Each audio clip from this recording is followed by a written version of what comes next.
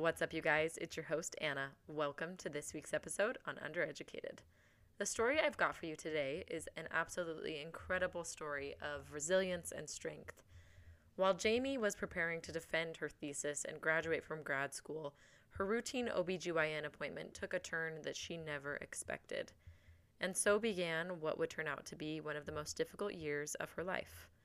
A tumor, a surprise pregnancy, preeclampsia, and an 82-day NICU stay are just a few of the details of her story. Tune in and let's get a little more educated together.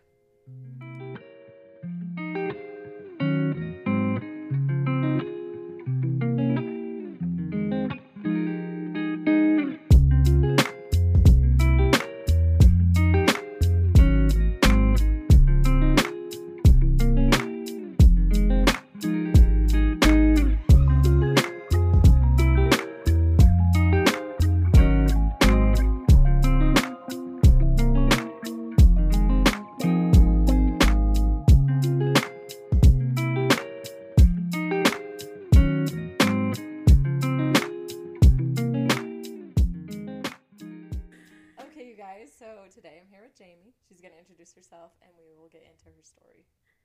Hi, I'm Jaimee. Hey. I don't know what you want me to say about myself. Just tell us about yourself. My name's Jaimee. I am a mom of one and I work in tech right now. I have a background in academics and I taught for a few years and then made a bit of a transition with my life transitions and all the big things you just went through. Yeah, all of the goodies and but I actually have a background in mental health and teaching and communication. And right now I'm just training in the tech industry, which is great for right now. And I've got a sweet husband of almost 7 years, I guess 6.5 years. And yeah, we are living in Utah and enjoying life. It's amazing. Yeah. And we're obviously going to get into it, but tell me a little bit about kind of where you and your husband were at before your whole journey started of like getting pregnant, all the things. Yeah. So you both were, I'm assuming, was he finished with school at this point? Yeah. So we were living in Logan and I was finishing grad school and he was working as a mechanical engineer and commuting actually, which ended up turning into him moving to the Salt Lake area. We were living long distance. Wow. I was going to say that commute every day would be brutal. Yeah. But long distance also brutal. Yeah. I know. It's kind of like 6 is what's better. Yeah. It's hard to decide because he was working in Ogden, which was about a 45-minute commute, 45 to 50 depending. And then he got a job in Midvale and it was just too far. So we have family in the area and he decided to stay with his mom, work during the week, and then come home on the weekends. Nice. So I was getting ready to defend my thesis, and I had just my typical OB/GYN yearly exam, and I was going to cancel it, which is the funniest thing. I was defending my thesis in 2 days, and I was getting all of my stuff ready so that I could run it through with my advisor the next day. And so I was about to cancel my appointment, and then I just thought, it won't take that long. I'll just go. It's not a big deal. So I went, and, they fill on your stomach and push on your stomach, and she pushed on my stomach and was like, have you been feeling bloated or, anything of that sort? And I'm like, yeah, I just assumed I had gained some weight or something of that sort. Look, my life is stressful. Yeah, I'm like, I got a lot going on, And I'm like, yeah, I thought maybe I'd been bloated, but then I was like, oh, I've probably just gained weight. And she was like, I'm actually going to have you go and get an ultrasound. And I was like, what are you talking about? Like, I'm here to get my pap smear and get out. Like, what? Like, this was supposed to take 20 minutes. What are we doing? Yeah, what are we doing? She's like, I want you to get an ultrasound. And I'm thinking, like later in the week. And she's like, no, right now. And we're in the parking lot of the hospital. Her clinic was right next to the hospital. And she's like, honestly, like, just walk over. I'm going to call it in right now. And they're going to get you in. So I thought it was odd, but I didn't think much of it. And I went over to the ultrasound, and they were doing the ultrasound, and the ultrasound techs can't tell you much. Yes. But she was like, okay, this is your left ovary, and it looked like a little almond. And then she's like, and this is your right ovary, and it was the whole screen. I mean, just massive. And I don't know, I didn't think much of it, surprisingly. I think my mind was just so much in, I got to defend my thesis, I got to get home, like, this is wasting my time, I need to get home and do, which is ridiculous. No, but that's how I felt. Yeah. Yeah. And, I mean, my head is only, I just wasn't thinking of how severe something like that could be. And then I got home, and maybe 20 minutes later, my doctor called me, and she was like, hey, can you come back in? And I was like, no, I'm really busy. Can you just tell me? Sis, I know. call me in 3 days, please. Like, have I not made it clear enough that I don't want to be around all of you anymore? No. She was like, can you come back in? And I was like, can you just tell me over the phone? Like, it's fine. And she's like, no, I really want you to come back in. So that's probably when it started to click for me of maybe something's not right. So I went back in, and she, sat with me and got me right back. I didn't wait in the waiting room or anything, and was just like, we found I think she said 7-centimeter tumor, and, or no, it was 7 inches. It was like the size of a small cantaloupe. Wow. Yeah. That's massive. I know, it's massive. I found a cantaloupe that's about the same size that it was, so I could contextualize and actually visualize it. Visualize what's inside you. Yeah. And I was like, oh, so is it, like a cyst? And she was like, no, it's a tumor. And I was like, you're sure? Or you think it's a tumor? Or, I'm 25. And you're like, I don't have a tumor. I don't have an ovarian tumor. Yeah. I'm a child. Yeah, literally. Yeah. So she's like, no, I know because of the consistency that this is a tumor. I don't know, what that means. It could mean a lot of things. Yeah. No idea, but it's a tumor. Exactly. So I'm living long distance from my husband. I'm alone, and I am just floored. I'm thinking I'm coming in for a 15-minute, 20-minute appointment, going to leave and go get back to the stuff I was doing. So she referred me to an oncologist. I defended my thesis, and then as soon as I defended my thesis, it was down to Salt Lake area. I don't even know, how you went from getting news like that to, mentally being able to defend your thesis. Was that, impossible, or were you able to compartmentalize it, kind of? Yeah, Obviously you did fine, because look at you now, but girl. I know, sometimes I'm like, did they just feel bad for me? They're like, let's just pass this girl on. I know. My advisor was, and still is, somebody that's just so close to my heart. And I called him, I got home after calling my husband and, all of that stuff, and was just sitting on my couch and was like, what do I do? Should I still do, how can I possibly focus on something that seems so insignificant now? Which also, I'd spent 2 years developing this research that I was so proud of. Yes. And this was actually a big moment. I mean, it's stressful to defend your thesis, but it's also it's celebratory. Yeah. You get to share this knowledge that you created. And so I went back and forth of if I was even going to tell him, which is silly. And then I called him, and I mean, he obviously was so kind and was like, this is nothing in the scheme of things, so we don't even think about it. And I just decided, I want to do it. I don't know what's ahead of me, and I'd rather get it done now before I'm in that position. Totally. So I didn't tell any of my committee or anyone like that, and I just honestly scripted the hell out of that thing, and I knew I needed to have something to read because I couldn't think like I usually would.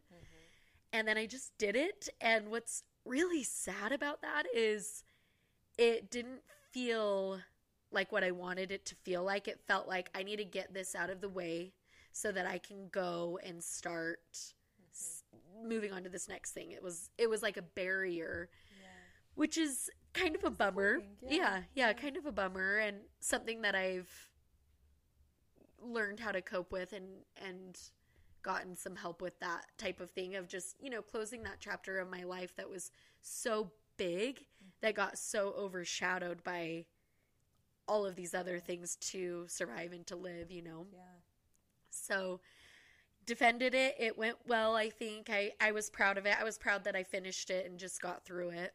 And then we came down to Salt Lake to meet the oncologist, and it's about a 2 to 3 hour appointment because they do a very thorough exam, and then they also sit you down and walk you through everything. And my oncologist is amazing. I see her every 3 months still, and she's amazing. And just really took the time to walk us through what was happening in my body, what this meant, what could potentially happen, because they don't know if it's cancerous just by looking at scans. They have to remove it or get a biopsy. And because of the size of mine, they knew, we have to remove it regardless of if it's cancerous. It's just too big. I looked pregnant. I really did. And so she walked through all the if then, if this, then that. And it was as little as, we'll remove the ovary and hopefully we can remove just the tumor. She didn't think that. She's like, we'll probably have to remove the ovary for sure with the tumor just because it's destroyed it. Yeah. But we could go as far as having to do a full hysterectomy if it's needed. So you kind of sign that away, which is shocking. It's wild. Yeah. Like, okay, I could be 25. Yeah. And literally have a hysterectomy. Yeah. Like signing away the chance of me birthing my own children. Right. Right. That's just a wild thing to have to even mentally cope with. Yeah. The possibility of it. Yeah. Yeah. I can't even imagine. Yeah, and it's interesting because I wasn't sure if I wanted kids. 25 felt way too young to even be thinking about that. In 10 years, Yeah. But then the thought of someone making that decision for me felt way worse than, I think even if I had come to the conclusion I don't want kids, I think it still would have been hard because I want to make that decision. I don't want you to make that decision, Absolutely. Yeah, absolutely. So, they didn't end up having to do a hysterectomy. I had a tumor and a fallopian tube and ovary removed. And it's a borderline tumor. We don't have to go super far into that, but essentially I'm on surveillance every 3 months for the next 2 years. And then after 2 years, I think it moves out to 6 months. And then after 5 years, every year. And just to, watch for if it will come back. Meanwhile, little did I know, I was also pregnant. Plot twist. I know. So I think it'd been about 6 or 7 weeks, and I just still wasn't getting better. I was uncomfortable still. I was constantly nauseous. I wasn't healing. And my doctor was very clear that, after 6 weeks, you should start to feel like yourself. Maybe not fully, but you should start feeling more normal. And I wasn't. I just felt like complete shit, to be honest. I just felt horrible. I felt horrible. I'm not okay. Yeah. What is wrong? Yeah. I'm like, what is going on? So I had graduation, and the next day I was like, I'm just going to take a pregnancy test to rule that out. Yeah. It's super common to not get your cycle back after you've had an ovary removed. So I didn't really worry or wonder. A lot of people have asked me that, you didn't get your period after your surgery? You didn't wonder? And I just didn't because it was super common. Yeah. My doctors weren't worried about it. No one was worried about it. So I took the pregnancy test, and it was positive. So I'm trying to do the math and figure out how this happened. And I'm like, were you and your husband just floored? For real? Oh my goodness. Complete shock. Truly, I took the pregnancy test. We're still living long distance, so oh my gosh. I'm home alone. Yeah. So I'm home alone, and I take this pregnancy test, and I just look at it and laugh. I'm like, you are joking right now. As if to add one more thing to my yeah, what is happening? And I mean, like I said, we hadn't really decided if we wanted kids, so it was hard. Yeah. And I have so much sympathy and for people who really want it and can't have it. And I sometimes feel guilty that I got it and didn't want it necessarily. I mean, I love my son, and don't get me wrong, but it was something that I had to really accept and cope with and come to terms with. So find out I'm pregnant, think I'm like 4 weeks pregnant, maybe. And then we called my doctor, and she's like, well, let's not get you in till you'd be a little bit further along so we could maybe see something.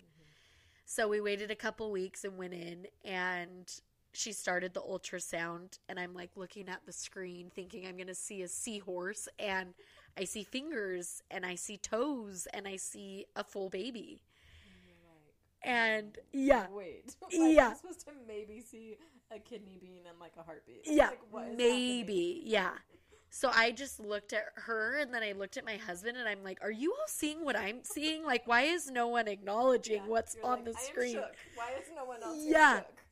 Yeah. So my doctor's like, yeah, you are much further along than you thought you were. I'm like, okay, how far along? And she's a nurse practitioner, so she was like using the wand and everything, but she's like, I would need you to go to an actual ultrasound tech. So we went over to the hospital that I went to just a few weeks earlier, and they started the ultrasound, and she was like, oh, yep, head to rump, 13 and a half weeks. You're done with your first trimester. And she was even like, I'm not a betting woman, but I think you're having a boy. She's like, I can tell pretty close. She's like, you'll know at your first real appointment. She's like, but I would bet that this is a boy. Crazy. That's how far along I was, which is just insane. Yeah. So by the time I had my first real proper appointment with an OBGYN, I was 17 and a half weeks. They told us the gender was a boy, and we were starting in on pregnancy, and found out I was obviously pregnant during my surgery, and which is just wild. It was wild. Yeah, very much everything had to line up perfectly for him to be here. It's a real miracle. And at first, they were kind of monitoring me to see, is he going to have any issues from the radiation or from the surgery? And they quickly deemed that a no, and he looked fine. Everything looked fine, which was great. And then about 26 weeks, I started to get very swollen. Like, I wish I could portray through a microphone how swollen I was. Yes. Because we would just laugh about it. I mean, my husband could push in my foot, and it would stay. It would stay. And I went into my appointment. This was 27 and a half weeks. It was on a Wednesday. So we had just moved into my new house. We had my appointment on Wednesday, and I was just about to start going every week because I was going into my third trimester. And I was like, I've been really swollen. And he was like, yeah, you gained more weight this time than you have in future appointments. He's like, it's a bit more than I would expect. And I was like, okay, don't know what that means. Like, why? Okay. Yeah, like I could tell he was thinking things, but he wasn't really telling me. And so then he was like, your blood pressure's not super raised. Like, that's the thing we would be worried about is preeclampsia, is if your blood pressure was raised. But your blood pressure's not raised. There's no protein in your urine, which is another thing they look for preeclampsia. I mean, you know this. Yes, but yeah. I mean, these are all these things that I had no idea about, I mean, like, why, when I had my first baby, genuinely, I had no idea why I was peeing on that strip every time. Like, what are you looking for? I had no idea why I'm peeing in a cup every appointment. Every single time. But no, it's to check for that protein in your urine. Because that's, like, indicative that your kidneys are failing to function how they should. And it can be a sign of early preeclampsia, Yeah. And now you know. And now I know. And now all of you people know, too. Yeah, look at us. But, so you were only swollen at this point, though. No protein in your urine, no headaches. Your pressures were still, like, borderline. So he's probably kind of piecing things together, seeing that it could go one way, but like at this point he's just like, okay, like we'll keep an eye on you. Yeah, and I think he knew he'd see me in a week, you know. So and like, if it's crazy in a week, we'll talk about it. Yeah, yeah. So yeah, I was very swollen, which was uncomfortable, but a lot of women get swollen in pregnancy. So it's like what I was saying to you. Pregnancy symptoms are either severe or they're pregnancy symptoms. Yeah. And there's no in between. There's no in between. Literally. So, so that was Wednesday. And then Sunday, we were unpacking and setting up furniture. We were setting up our like media console. And I started getting really bad headaches. And I didn't say, my doctor said, if you start to get headaches, go straight to labor and delivery. So I started getting headaches, and I was just thinking, you know, I'll take a Tylenol, I'll go take a nap and see what happens. Because, again, it's either bad or it's pregnancy. Yes. There's no in between. I could be exhausted from moving all week. Exactly. Or stressed, or yeah. I'm pregnant and haven't slept. Yeah. I have a freaking headache. Yeah. Caffeine. Like, yeah. A million other things you're probably writing it off to be. You're like, I just need a nap. Yeah. Fine. And I did not want to be the dramatic girl that goes to labor and delivery and nothing's wrong, you know? Yes, everyone's fear. Yeah, which in hindsight, I'm like... Be that girl. Be that girl. Just go. Who yes. cares? I mean, you're going to meet your out-of-pocket max anyway. It's true, though. Like, you are. So why not have that clarity? That's the mentality I have now. So I take the nap and wake up, and I was asleep about 2 hours maybe. And I wake up and still had the severe headache. And, of course, my husband's like, okay, let's go in. And I'm still reluctant. Yeah. And so I had him go buy a blood pressure cuff. And actually, no, he didn't buy it. We had a neighbor that we had just met the night before that told me she was a nurse. Oh, amazing. And she's a labor and delivery nurse. And I had told her how I'd been swollen and all of those things. And she said, if you ever need a blood pressure cuff, I have one. So, of course, I'm like, okay, go get the blood pressure cuff. We don't even know their name. We don't know anything about them. But my husband, Colton, knocking on the door, hey, remember me? Where's your blood pressure cuff? Like, I need it. Yeah. So he comes back and does it. And my blood pressure was 187 over 112. Which we didn't know what that meant. Like, for anyone listening, that's crazy. Yeah. Crazy. Normal is like 120 over 80. Yeah. If you're healthy. Yeah, exactly. But we didn't know. Yeah. And so we Google it, and it says, you know, you're having a stroke. And I'm like, no, I'm not. So so we did it wrong. Of course, like, I don't know what's with me, but I cannot. You're just, like, in denial. Like, yeah. It's just not, like, it's normal. You know what I mean? Yeah. I feel like you're just, like, trying to figure out what's happening as it's happening. Yeah. But not being able to actually, like, piece anything together. Yeah. Yeah. So I'm like, we probably did it wrong. And Colton's like, can we just go, please? Like, what? Let's just go. Yeah. So we left our house. Like, my brother-in-law came after we were there to get our stuff with my sister. And he tells the story to us of, like, it was eerie. It was so clear that you left in a hurry. Things were open. Drawers were open. Just knowing you, I know you wouldn't have left your house like that. So it just was so almost creepy to walk through there and see and be able to visualize what potentially was happening. Yeah. So we drove to Lone Peak Hospital, which is in Utah. It's in Draper. And I went to labor and delivery. And which is also nice that you don't have to go to the ER, because that would really suck. Yes, that would be horrible. Yeah, to go through the ER and then transfer. Yeah. So we went through to labor and delivery, and they were really casual, like, yeah, okay, it's your first pregnancy. And I'm like, see, this is why I didn't want to come. I'm embarrassed of you now. Yeah. So they take me back to the room. I don't even know what that is. Like, it's called triage. Yeah. It's just like where they check and see. Yeah. So it's not like a proper room. It's just a little small room. So they take me back there and put a blood pressure cuff on me, and it's just as high. And it was like a complete shift of everyone, how they were before. There were people rushing into the room, hooking me up to an IV without saying anything. Somebody put a shot in me for the baby's lungs, which I know now. I didn't know then.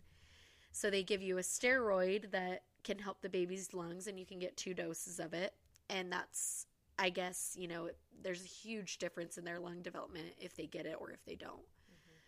So they gave me that first one, and then they also connected me to magnesium, which you could probably explain better than me, but it's essentially to help your brain, right? Yeah, it's like a brain protective, pretty much. It just helps it, like, you know, it helps you not hopefully have a seizure. Yeah. And it's also helping the baby at the same time, if I remember right, to kind of, like, continue to develop their brain almost in, like, hyperspeed, too. Cool.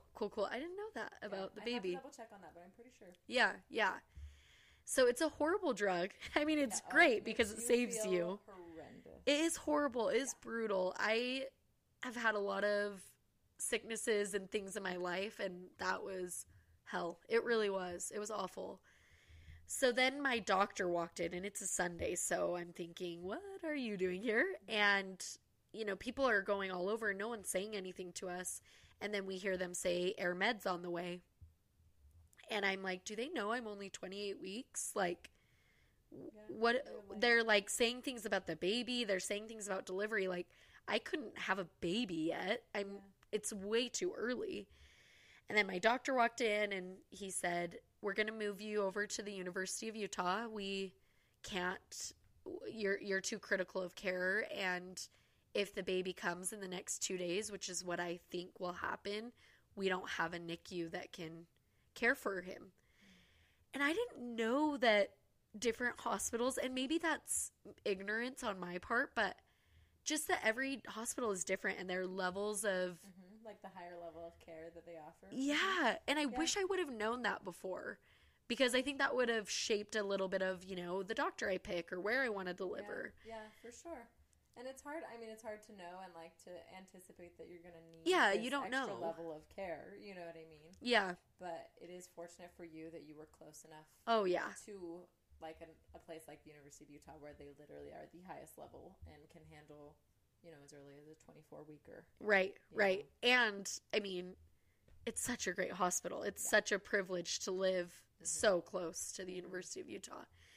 So they are getting me ready to be life flighted, and I just was still in shock. I didn't know what was going to happen. I mean, he said, we gave you the first shot for the lungs, and we'll wait 24 hours, and then we'll give you another one, and it takes 24 hours for that second one to be fully in the system and to be effective. Mm-hmm. So I knew we were trying to make it to 2 days, but that's all I really knew. And I didn't know, you know, can babies survive that early? I had no idea. Yeah. So the helicopter got there, the life flight got there. And it was the coolest group of nurses, just amazing. You could just tell they knew what they were doing. And I feel so privileged to have been with those women and man. And just, I don't know, it was a really cool experience to know that somebody has your life in their hands and you trust them to have your life in their hands. Totally. So they were prepared. I mean, they had a labor and delivery nurse, a respiratory therapist, and I can't remember what the other one was, but they were prepared to deliver the baby on the helicopter if they needed to. And my husband could not come on the helicopter, which makes sense. I mean, but poor guy. It's also so difficult. Yeah. Like, for him, all of a sudden to be like, wow, my wife's situation just went from, like, let's just go to the hospital and check it out, to like, wow, she's being life flighted, and she and my, like, future baby are in a really, really, like, scary situation now. Yeah. You know what I mean? Like, and then for him to have to make the drive to the hospital alone. Right. Which was about 40 minutes, 30 to 40. Not close. Yeah, and I just looked at him, and, you know, we've had these other health things throughout the year, so he's been a caretaker before, but I just, like, grabbed him and said, I love you. The only thing that makes these things worse is if you're hungry, so please stop and get food. I will be fine. Like, I'm going to be fine, but if you don't eat, you're not going to be fine. It's going to make everything worse. Well, but for real, it was like the only thing I could control, you know? Yeah. I had to start taking control of something because everything felt so out of control. And he says that when I think I went to go to the bathroom before they placed my catheter or something. And the nurse grabbed him and was like, this is really critical. And I need you to drive safe, but also know that this is critical. And our first priority is survival for your wife. And so if we need to take the baby, we will. Because what's essentially happening in preeclampsia is your placenta, is it giving you too much blood or not enough blood? Or I think it's giving you too much blood. I want to say, honestly, I would have to double check. It's Yeah. been a sec since I've looked into like Yeah. the actual, what's actually happening in pre-E. Yeah. But it's essentially like your body is just like going into shock. Yeah. Kind of. Yeah. Yeah. And your placenta is the cause of it. And it's, I'm pretty sure it's giving you too much blood and it thinks you don't have enough. So it's giving you too much because everything's failing. And the only thing that can cure it is to deliver the baby and to deliver the placenta. And so that's why they have to come early. He was fine. It was just me. Yeah. I didn't know that about preeclampsia before, that it's sometimes the baby can go into stress, right? That can happen. Yes. But And that's because like your blood pressure will be so out of whack that it's compromising the blood flow to the baby. Exactly. And the baby gets distressed because their oxygen is deprived and like yeah. things like that. But ultimately, like, it is just the mom as the host is like rejecting the baby's food source. You know Right. what I mean? Like, and you have to get rid of the placenta to heal the mom. Right. So it puts you in these really dire situations of like, okay, the only way to like save mom at this point is to deliver baby, but then, you know, babies come so early. Yeah. Which is the situation you were put in. Yeah. Yeah, and you have to kind of weigh out how long can we go, because every day in the womb is a good day. Yes. Without compromising mom's life. Yeah. So I was making jokes of it and trying to make it fun and light because it's how I was coping. And then that same nurse that pulled my husband aside, it was just like, hey, you just need to know how serious this is, which I appreciated. I felt like I was so in the unknown. No one was really telling us anything. So we took the helicopter ride, and it actually was really peaceful, which is interesting. I was obviously laying on a gurney. Is that what it's called? Gurney? Yeah. I was stretcher. Gurney? Yeah, I don't know. Yeah. So I was laying and just looking out the window, and it was beautiful, and it was loud but quiet, and I don't know, I just felt at peace.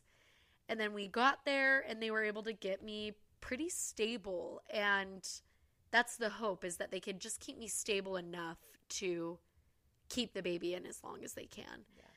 So, and by stable, just to like insert, that just means that your pressures were going down. Right. To a level where they knew that your blood perfusion was enough, that like the baby was getting the oxygen that they needed, and you were also like at a functioning level and your heart wasn't under so much stress. Right. Like 180 over 120, which right. is really not a stable level. Right. So I think I was in more the 150 range, which is still high. Still high, but comparatively, yeah, wonderful. Amazing. Yeah. So I was meeting a bunch of different specialists, and, you know, everyone was coming in and talking to us and telling us what was going on and what they were hoping for. But I got to a point where, you know, they said, we're going to keep you here 6 weeks. If you're still here, we're going to induce labor at that point, because anything past that just gets too dangerous. But the goal is 2 days. So I didn't know if I was going to be there 2 days. I didn't know if I was going to be there 6 weeks. And as much as I wanted my son to stay in my womb, thinking of being in the hospital for 6 weeks was a lot too, you know? Yes. So then I got my second steroid shot 24 hours after that first one. And then that next 24 hours, we were kind of just settling in, thinking, I think we're going to be here a while. Like, I'm staying pretty in range. They take your blood pressure about every 30 minutes to see where you're at. And then I hit that 48-hour mark, which was our first goal. And it was almost like instantly, once I hit that, it was decline mode. I started getting headaches again, and I started to just feel sick and bad. And I just knew something was wrong again. And I also, I mean, with preeclampsia, your kidneys are failing. And so they were pumping me full of fluids, but I wasn't having any urine output. No urine output.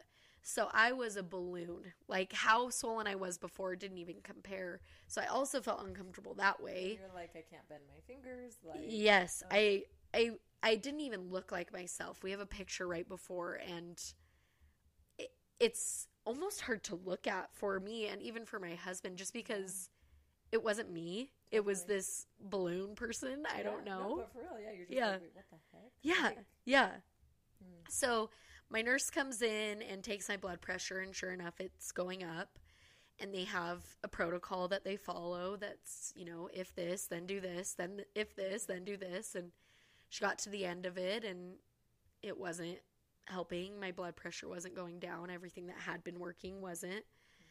And so they wheeled me over to labor and delivery with the hope that I'd come back.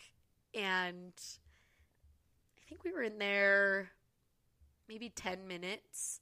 And then the doctor came in and she said, I just think this is getting too risky. We need to take the baby. And an epidural actually can help your blood pressure come down as well. A little bit. Yeah. So she was like, we need to start moving. So I'm like in the next few hours. She's like, no. It's like 5 minutes, sis. Yeah. She's like, the anesthesiologist is on his way, and he will do your epidural, and we're going to do a C-section. So, I mean, I was no stranger to abdomen surgery. You had just recovered. Right. What, 4.5 months earlier? Yes. Literally? Yeah. Well, let's see. So I had my surgery March. So 5 months later in August is when I was doing this.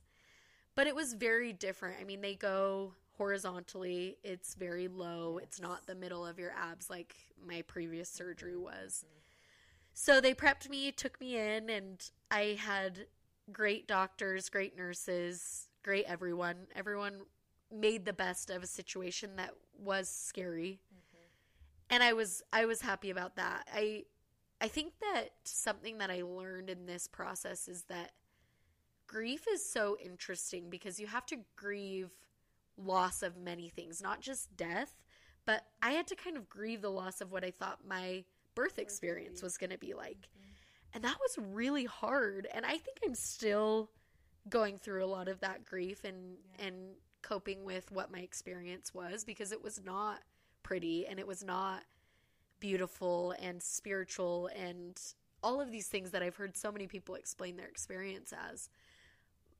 In that same breath, I do think that everyone in the room tried to make it the best they could, Mm-hmm, mm-hmm. So I'm, doing the C-section and everything. And I also didn't know that you usually throw up when you have a C-section. Yeah. So, you're common to be very nauseous. Yeah. And, laying there asking for a barf bag. Yeah. Sorry. Yeah.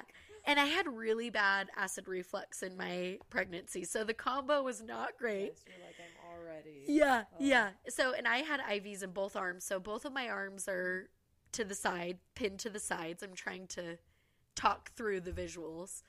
And I'm just laying and just every now and again turning my head to the side to throw up. It's just ridiculous. This is stupid. The things we do. So they immediately, they get the baby out and they immediately put him through almost what looks like a drive-through window into the NICU, straight in. Mm-hmm. And so I didn't get to see him. And they put him straight through, and then Colton was able to go in and meet him. And really cool. They put him in a plastic bag. Say, they kind of put him in a plastic bag to keep their body temperature warm enough, essentially, so that they can facilitate what a womb would be like. Yeah. So he was in this little plastic bag and saran wrapped. Yeah, that's what it looks like. And we have a sweet picture of Colton, but I'm on MAG again. And I had no idea what was going on. Everything was a blur. So I believe they rolled me in to meet him. I think I had to wait 2 or 3 hours after. Okay. So they finished the surgery. And there then were no complications with your C-section. Everything went smoothly. Everything was golden. Delivered. Yes. When did your pressures start kind of resolving? Was it Pretty soon after, or did it take a sec? They got better, but I had high blood pressure I was on medication for a few months. Okay. Yeah. So I wasn't in critical ranges. But high enough that they were medicating. Right. Like in that 150 range. Mm-hmm. So they were medicating me to bring me more down to that 120, 130 range. So I didn't really meet him till not even the next day. I think it was 2 days later. They were able to wheelchair me in to meet him and see him for the first time. And, I think at this point he was 2 pounds. He got down to 2 pounds, 3 ounces. Oh my gosh. So tiny guy. Just teeny, teeny, tiny. And we couldn't hold him for a while, obviously. Mm-hmm. They start him on min stim, and that just basically means they want to give them as little stimulation as possible so that they can just put all of their energy into developing their body and staying warm in their isolette and trying to recreate that womb experience. So, because at 28 weeks, you have to think those last 12 weeks of pregnancy are huge. Oh my goodness, yes. Sight, hearing, brain development, gut development, everything. Suck and swallow. Literally, everything except the bones and the skin and, the hair and the skeleton. Yes. Develops in the last trimester. So it's right. He was doing all of that outside of the womb. Right. Which is crazy. It's so cool. You gotta see a baby grow pretty much, which is wild. Yeah. And it's amazing that we have the technology we do now, because I have pictures of every day that we were at the NICU, and so I get to see his progress, which is really cool. Yeah. And just what you said. His skin was almost translucent. Mm-hmm. It was very red, and you could see more. I couldn't see his bones, but it was red because of the blood, and so he was a teeny tiny guy, but ready to just take on the next few months. I don't know if we were ready, but he was, and that's, wild. Wild when you think about it. And you already told me, but walk me through your routine of doing life and doing a NICU baby that needed you every day. Yeah. Because that is no joke. Yeah. You know what I mean? It's one thing to bring a newborn home and for a newborn to need you 24/7, but it's a whole other to have to travel to your baby and be there for them when you're still trying to do life at the same time. Yeah. So I was in the hospital 5 days after he was born. Because my blood pressure was still pretty high, and they were monitoring that, and then in conjunction with the C-section. I also think that when you have a baby in the NICU, they let you stay a little longer. They let you stay a little bit longer. Yeah. So we were able to visit him while we were in the NICU. They had certain times we could come because he was on the min-stim. And then I got discharged on a Sunday, and we went through the NICU, and that was brutal, saying bye, leaving without your baby, and also just not knowing what was to come and what to expect, because they tell you, probably around your due date is when they'll come home, because essentially, they still have to do what they would have done in the womb. But that's just an estimate, and we can't give any guarantees, and it could be longer, it could be shorter. So we just didn't know what was ahead and what our routine was going to look like, what anything was going to look like. Yeah. So what ended up happening is we got home Sunday. My husband went right back to work that next day, and I went back to work a few days later. So that same week I came home. And we would wake up and start work around 6:30 or 7 so that we could be off by 3:30ish, and then drive an hour to get to the hospital. And then we would stay as long as we could, and then drive an hour home, get home by 9 or 10, eat dinner, do it again the next day. It was exhausting. It's exhausting. It was exhausting. That, Jaimee, I'm like, how did you do it? You could. In retrospect, you're just you do what you have to do. You just do it, yeah. But, it's crazy. We had a lot of support, obviously. It feels...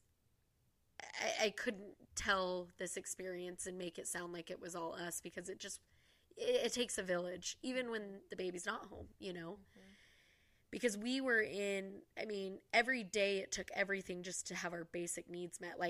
eating was a lot of work, and remembering to sleep and remember, all of these things. Yeah. And then I was pumping every 3 hours and trying to get my supply in and trying to, have food for him, because especially with preemies, that breast milk is so yeah. Do it for him. Yeah. Mm-hmm. And if you can't, they have donor breast milk and it'll be okay, but I really wanted to, and it felt like the one thing I could contribute or control. Mm-hmm.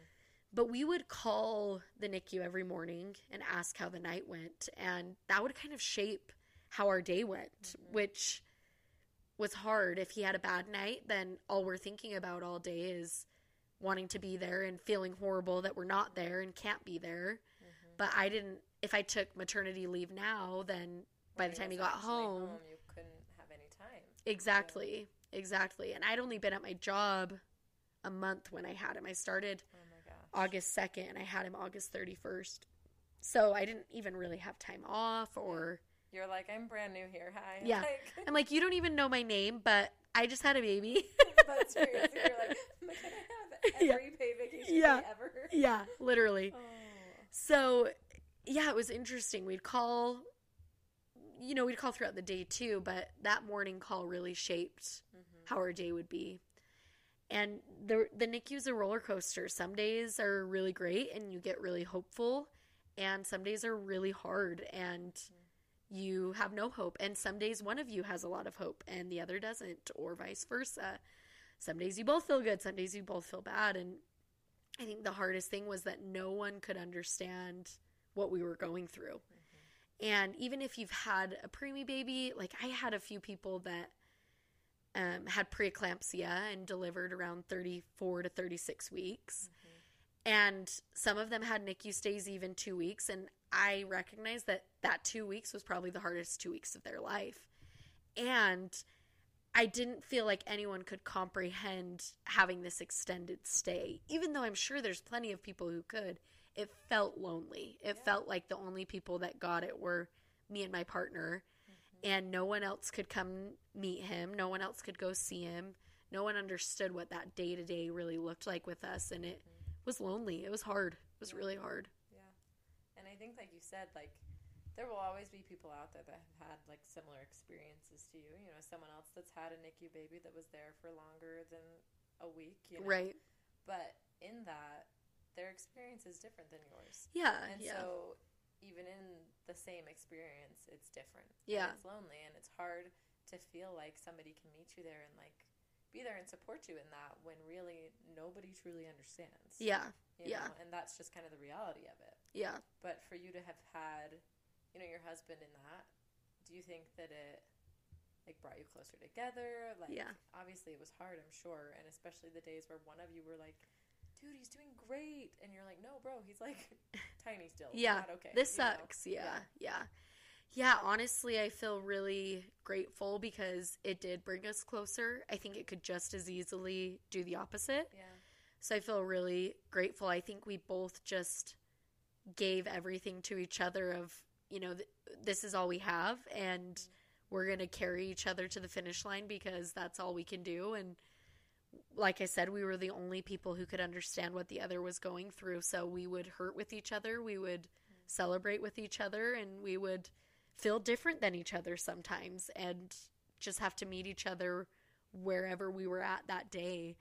And I have to say, I'm so grateful for the partner that I have because he always was so good at that, at meeting me wherever I was instead of trying to make me see the bright side or make me, just letting me feel whatever I felt. Yeah. Like you feel what you needed to feel. Yeah. Yeah. I think it would have been really hard, even like on top of everything that made it hard, but to feel like you couldn't, sit with your emotions where you were. Yeah. You weren't validated in that, I think would have made it even harder. Yeah. So that's really fortunate for you that you had, in your partner, someone that allowed that space for you. Yeah. Because, I don't think that happens all the time. So yeah. It's really lucky. Yeah. I feel really lucky.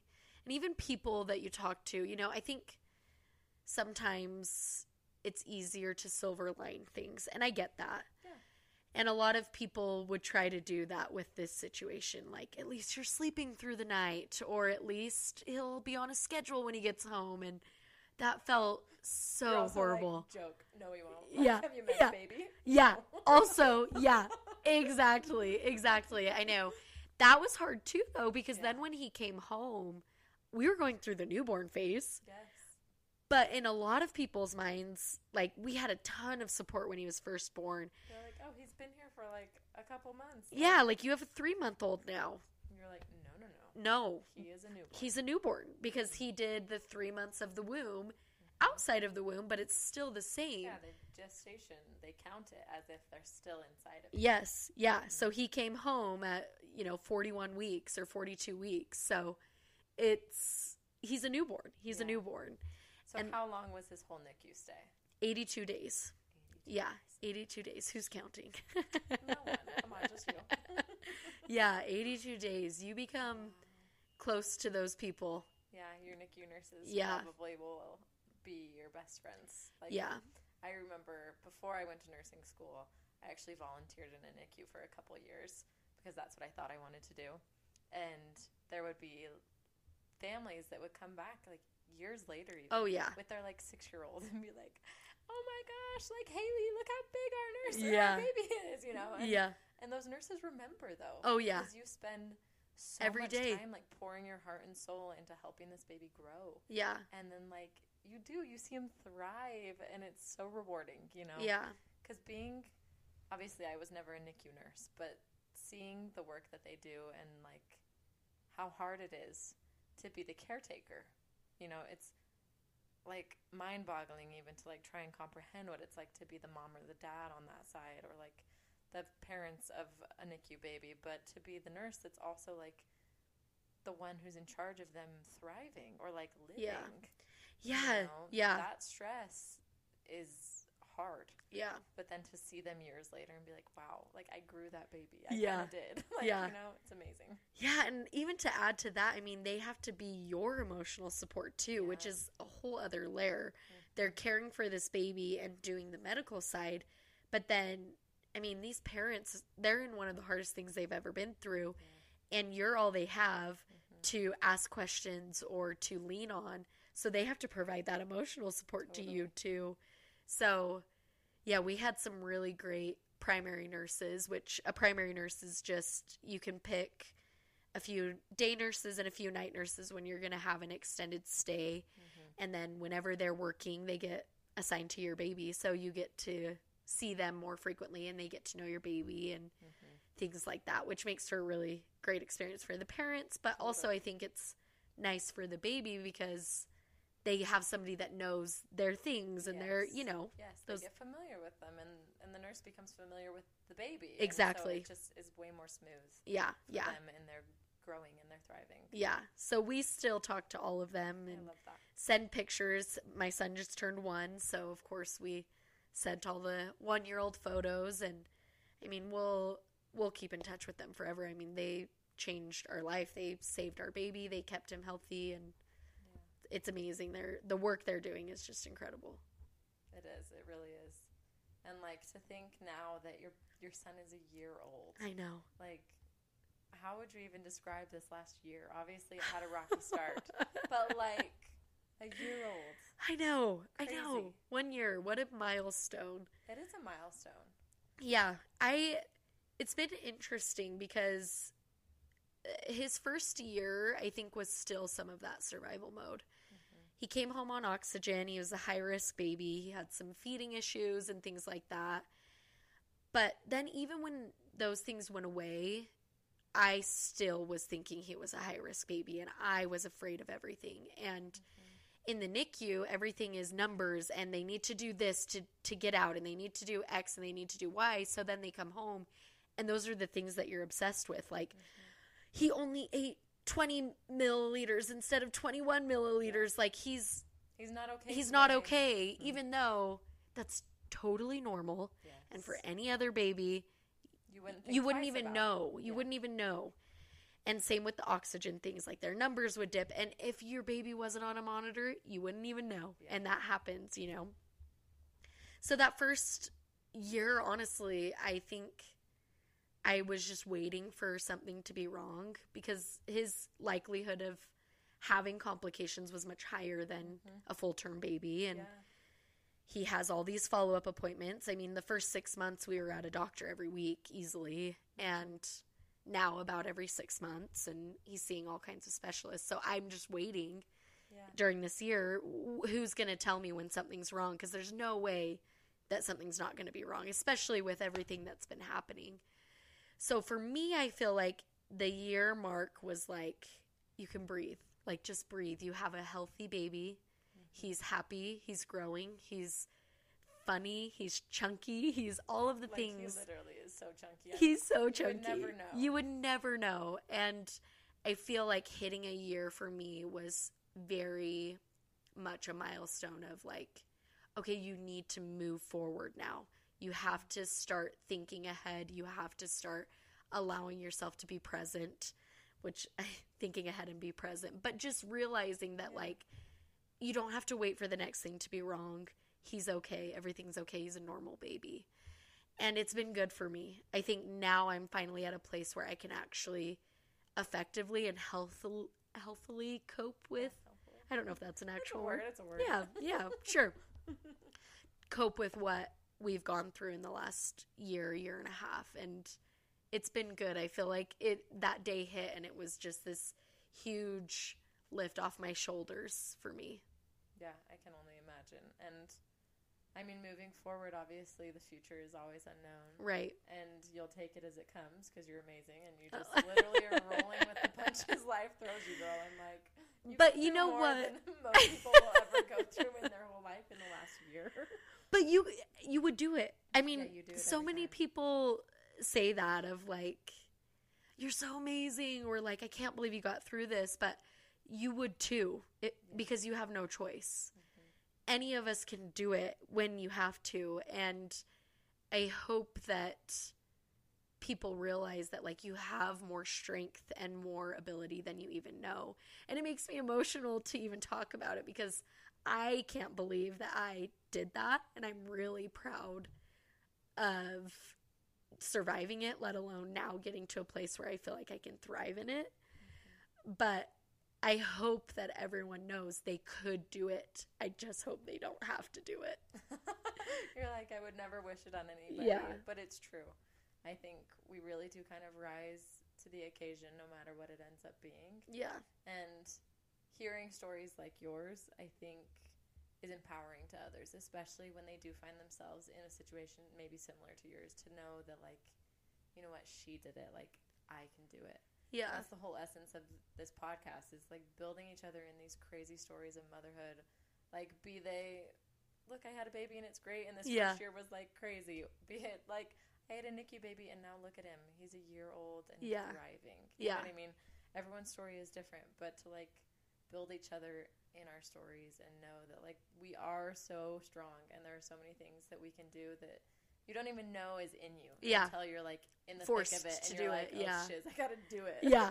But yeah. you do. Yeah. You just do it, and moms are freaking rock stars. Yeah, moms are rock stars. And I hope, too, like, I hope it can create a community for people that when they are in these situations, I think finding those people, that's my hope with sharing my story, is that if somebody else finds themselves in this situation, it doesn't feel as lonely as it did for me, because I hope they could come to me or talk to me or something, you know, find some sort of connection, fully recognizing that I will never understand and I can't compare my situation, but to hopefully reduce some of that loneliness, you know? Yeah, totally. And I think you will, just like you said. I think if anybody finds themselves like you found yourself, they'll know they can turn to you, which is amazing. So thank you for being that person for someone out there, because I truly believe you will be. Thank you. Thank you. Well, you guys, after listening to that, I think we can all agree that Jaimee's story really doesn't need much further explanation from me. Being an outsider to her experience, it's hard to wrap your brain around everything she's been through. But to sit with her and see just this strength and light that she emulates is something that I don't think I'll ever forget. She is amazing, and I know that you can feel that through listening to her story. Before wrapping up, I did want to take 2 seconds, though, to educate us on 2 points that we covered in the podcast that I couldn't totally remember in the moment. The first of that being the blood supply to the placenta in preeclampsia, which, if we're being totally honest, professionals still truly don't understand what the root cause of preeclampsia is, but it is kind of broken down ultimately to show us that it comes down to a compromised blood supply in which the placenta is not receiving enough blood. So essentially this disrupts the whole supply between mother and baby, which then sends signals to the mother's body that results in high blood pressure, loss of kidney function, and those, again, are those 2 big signs that your doctor is always watching for in your prenatal appointments, when they're having you pee every time and seeing if you have protein in your urine, and obviously taking your blood pressure every week to make sure that your heart is in a stable range. The second thing I totally could not remember about in the moment was about magnesium in preterm delivery as far as a neuroprotectant for the fetus. And after a little bit of reading and some research on my own, I did in fact find out that magnesium has been seen to decrease the rate of cerebral palsy in preemies, which is huge. I will link 2 articles in my stories this week along with the episode, so you can do some more reading on that if you want to. And with that, you guys, I think we can all walk away saying we are definitely a little more educated this week. If you're not already, follow along on Instagram at undereducated.pod, and you know what to do. Catch us here next week for another episode.